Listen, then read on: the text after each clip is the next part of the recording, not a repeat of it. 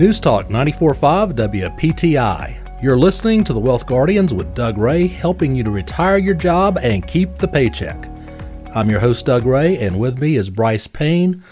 Today, we're going to be opening up our mailbag and answering your questions. But before we do that, Bryce has, I think, a unique way of kind of going back and taking a look at Monday night's national championship football game and coming up with his own description of that game. But before we do that, as always, I want to just reach out and I want to say thank you so much for our service members, our veterans, our first responders.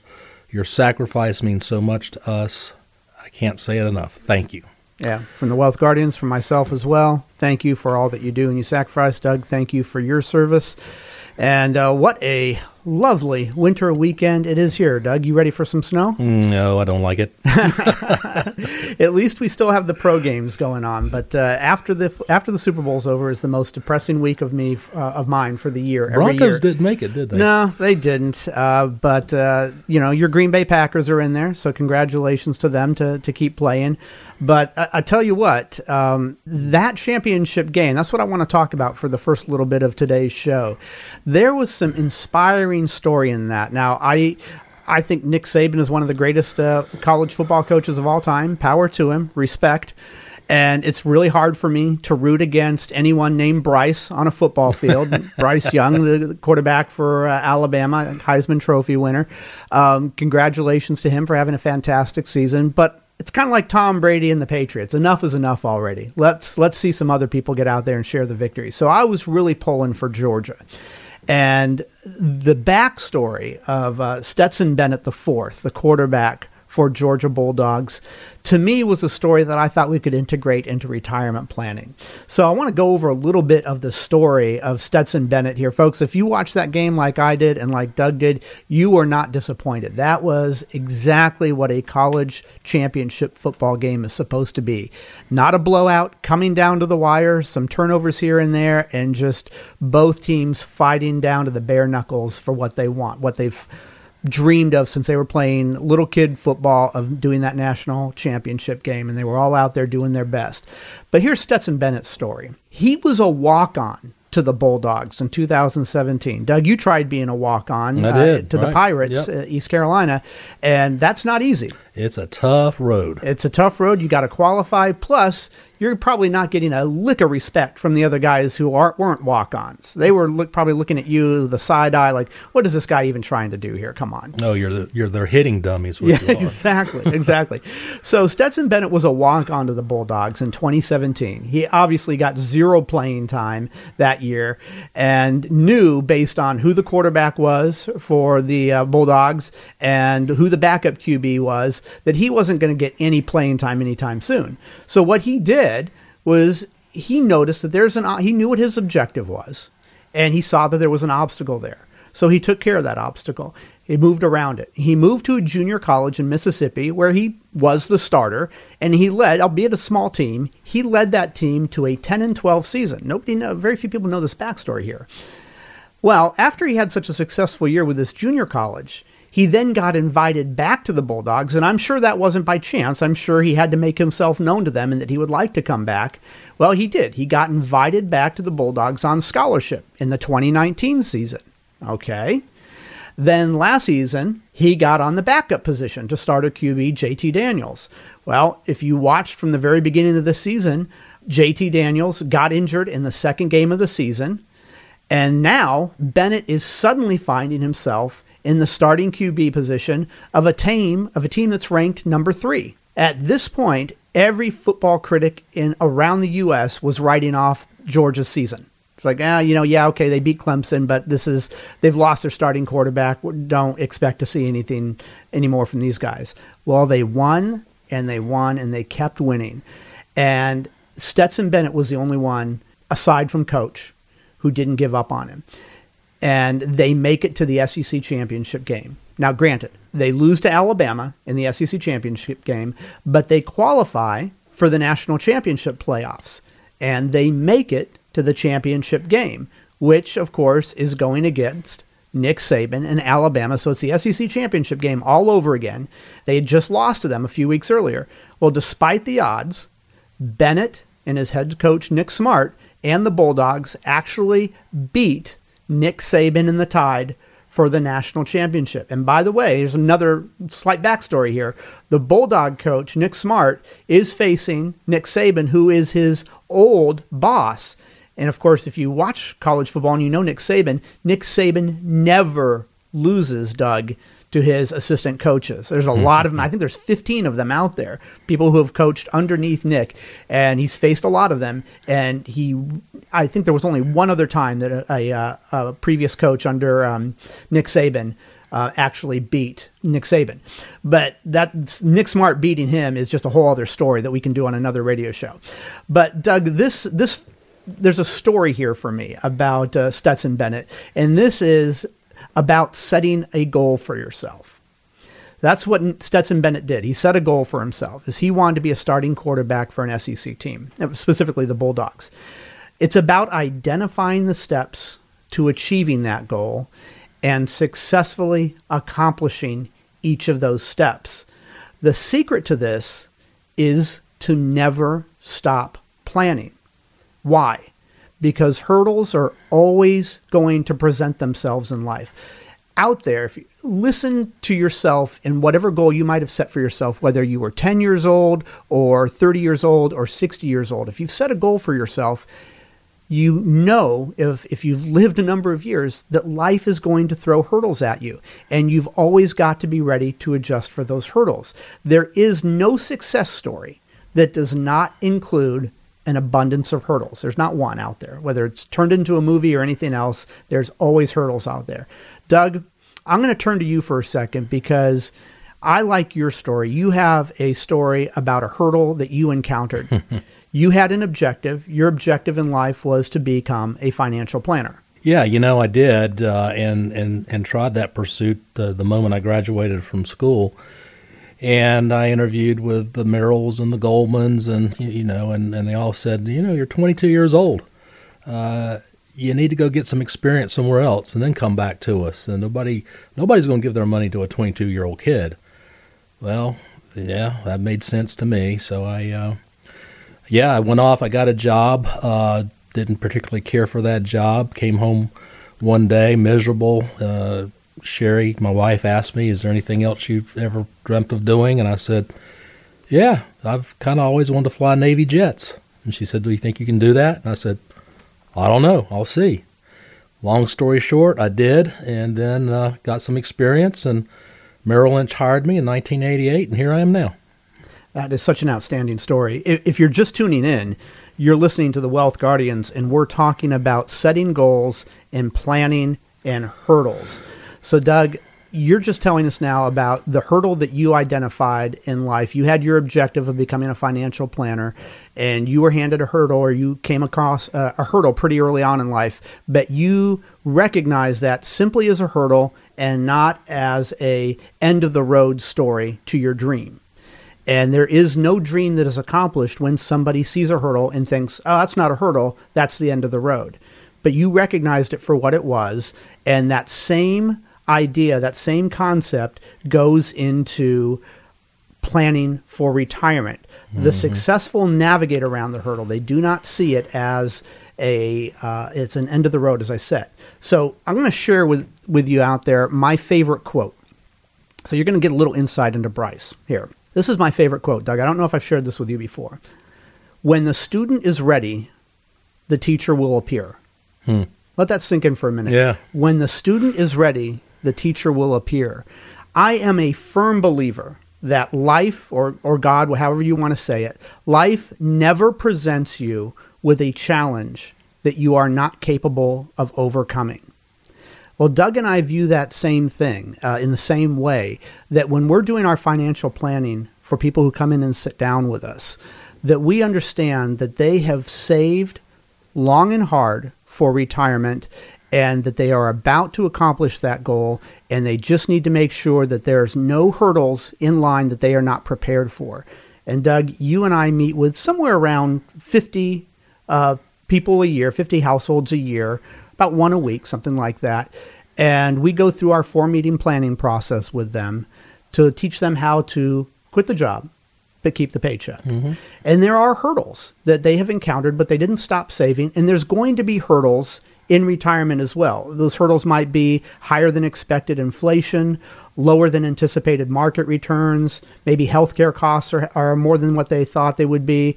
Maybe having to take care of a parent wasn't something you had planned for. Those hurdles are always going to happen in life, and you have to be ready for those. And that's why you need a financial planner on your side to help you plan for those. A hurdle is not the end of the road. It doesn't mean that retirement can't happen the way you want it to. It just means that you have to plan for it that way.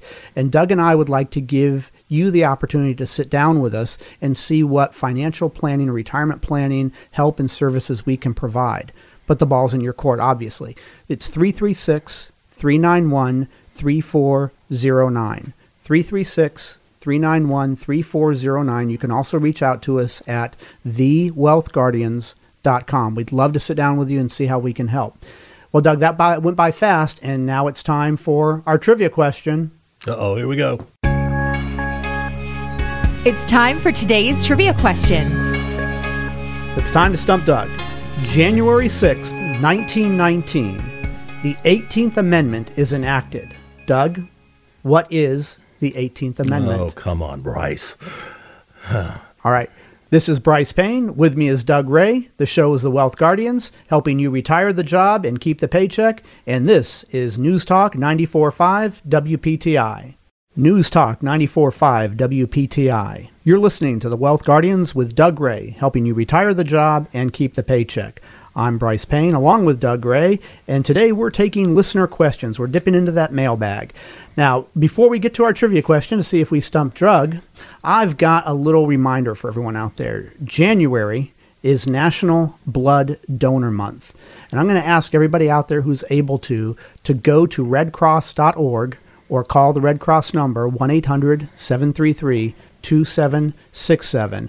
Right there on the home page, you can just enter your zip code and all the blood donation locations near you pop up. For the first time ever, the Red Cross has declared a national emergency for blood and platelet shortage. They've never done this before. So right now, the hospitals out there, they get about 40% of their blood donations from the Red Cross. And right now, they're only getting about a quarter of what they're seeking. So the Red Cross and the hospitals are in a situation they've never been in before. If you are able to give, particularly if you've got O positive or O negative, I would highly encourage you to go to redcross.org and see about donating. All right. Thank you for listening to that. Now, if anyone else is out there and you're listening, and I think you are because I hear you, if you're 5 to 7 years from retirement and you want to confirm that you're making the best decision for retirement, well, then I've got good news for you. We here at the Wealth Guardians offer a no-cost, no-obligation second review so you can retire the job and keep the paycheck. But as always, the ball is in your court. We cannot reach out to you. You've got to call us. Well, we've got one of those phone numbers out there, and it's 336-391-3409. 336-391-3409. You can also visit us at thewealthguardians.com. We'd love to hear from you and see if we can help you retire the job and keep the paycheck. Now, it's time to go back to the trivia question and see if we stumped Doug this week. It's time to get Doug's best guess on today's trivia question. Doug, the question was, on January 6, 1919, the 18th Amendment was enacted. What is the 18th Amendment? Okay, I'm afraid I'm about to make a fool of myself, but I'm going to give it the old college try. Was that the one that allowed our ladies to vote?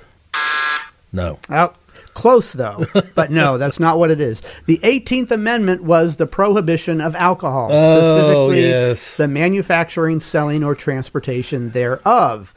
It was repealed in 1933 by the 21st Amendment, the repealing of the prohibition of alcohol. So we got Doug this week, folks. That's not an easy thing to do. So yeah, but that led into the birth of NASCAR. You know that, right? It did, and bathtub gin. Absolutely. We would not be having all those racetracks around and all these souped-up NASCAR NASCAR stock cars, if it wasn't for the prohibition of alcohol. So very good for that. Now we're going to dip into our mailbag here, Doug, and we're going to start off with Cliff in High Point.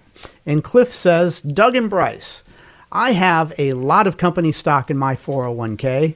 How much do you think is too much as a percentage of the account?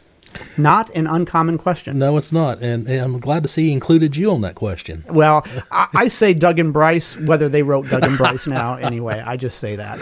Well, I'll tell you, Cliff, just ask your neighbors who had their 401k invested in Lucent. Ask your neighbors who had their 401k invested in Wachovia. Ask your neighbors who had their 401k invested in any number of companies, such as back then it was not American Airlines, but it started out here in this area as Piedmont Airlines. So all those companies went under and they lost everything. Now it's overweighting. It's overweighting. Now, obviously, there's the other situations like Apple, Amazon. Those folks are killing it right now. But it's all about proportion and allocation. My recommendation right now is if you've had your 401k heavily invested in company stock and it's done well for you and you're getting close to retirement, it might be time to do some planning. There is no shortage of people out there, Doug, who are overweighted in something or other. Oftentimes it's their own company stock because they feel good about it, their company, and they've seen it go up and they see behind the scenes what they think their company has the potential of doing. But we also see people overweighted in other things. And one of my favorite horror stories, if you will, was the guy who came in and sat down with us who was convinced silver and silver mines was the way to go. He invested $1 million, which was essentially 100% of his retirement assets, into silver mines. Silver mining stocks. This was not long after you started with us. It was about 3 years ago. Yeah. And he didn't come to us with $1 million. He came to us with $250,000. So what was left of his million. Which was what was left of his $1 million.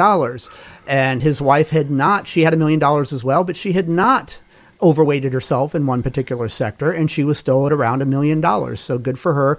But that is just what can happen. If you're going to be overweighted in something, boy, don't be overweighted in something that is really, really volatile, like some company stocks can be.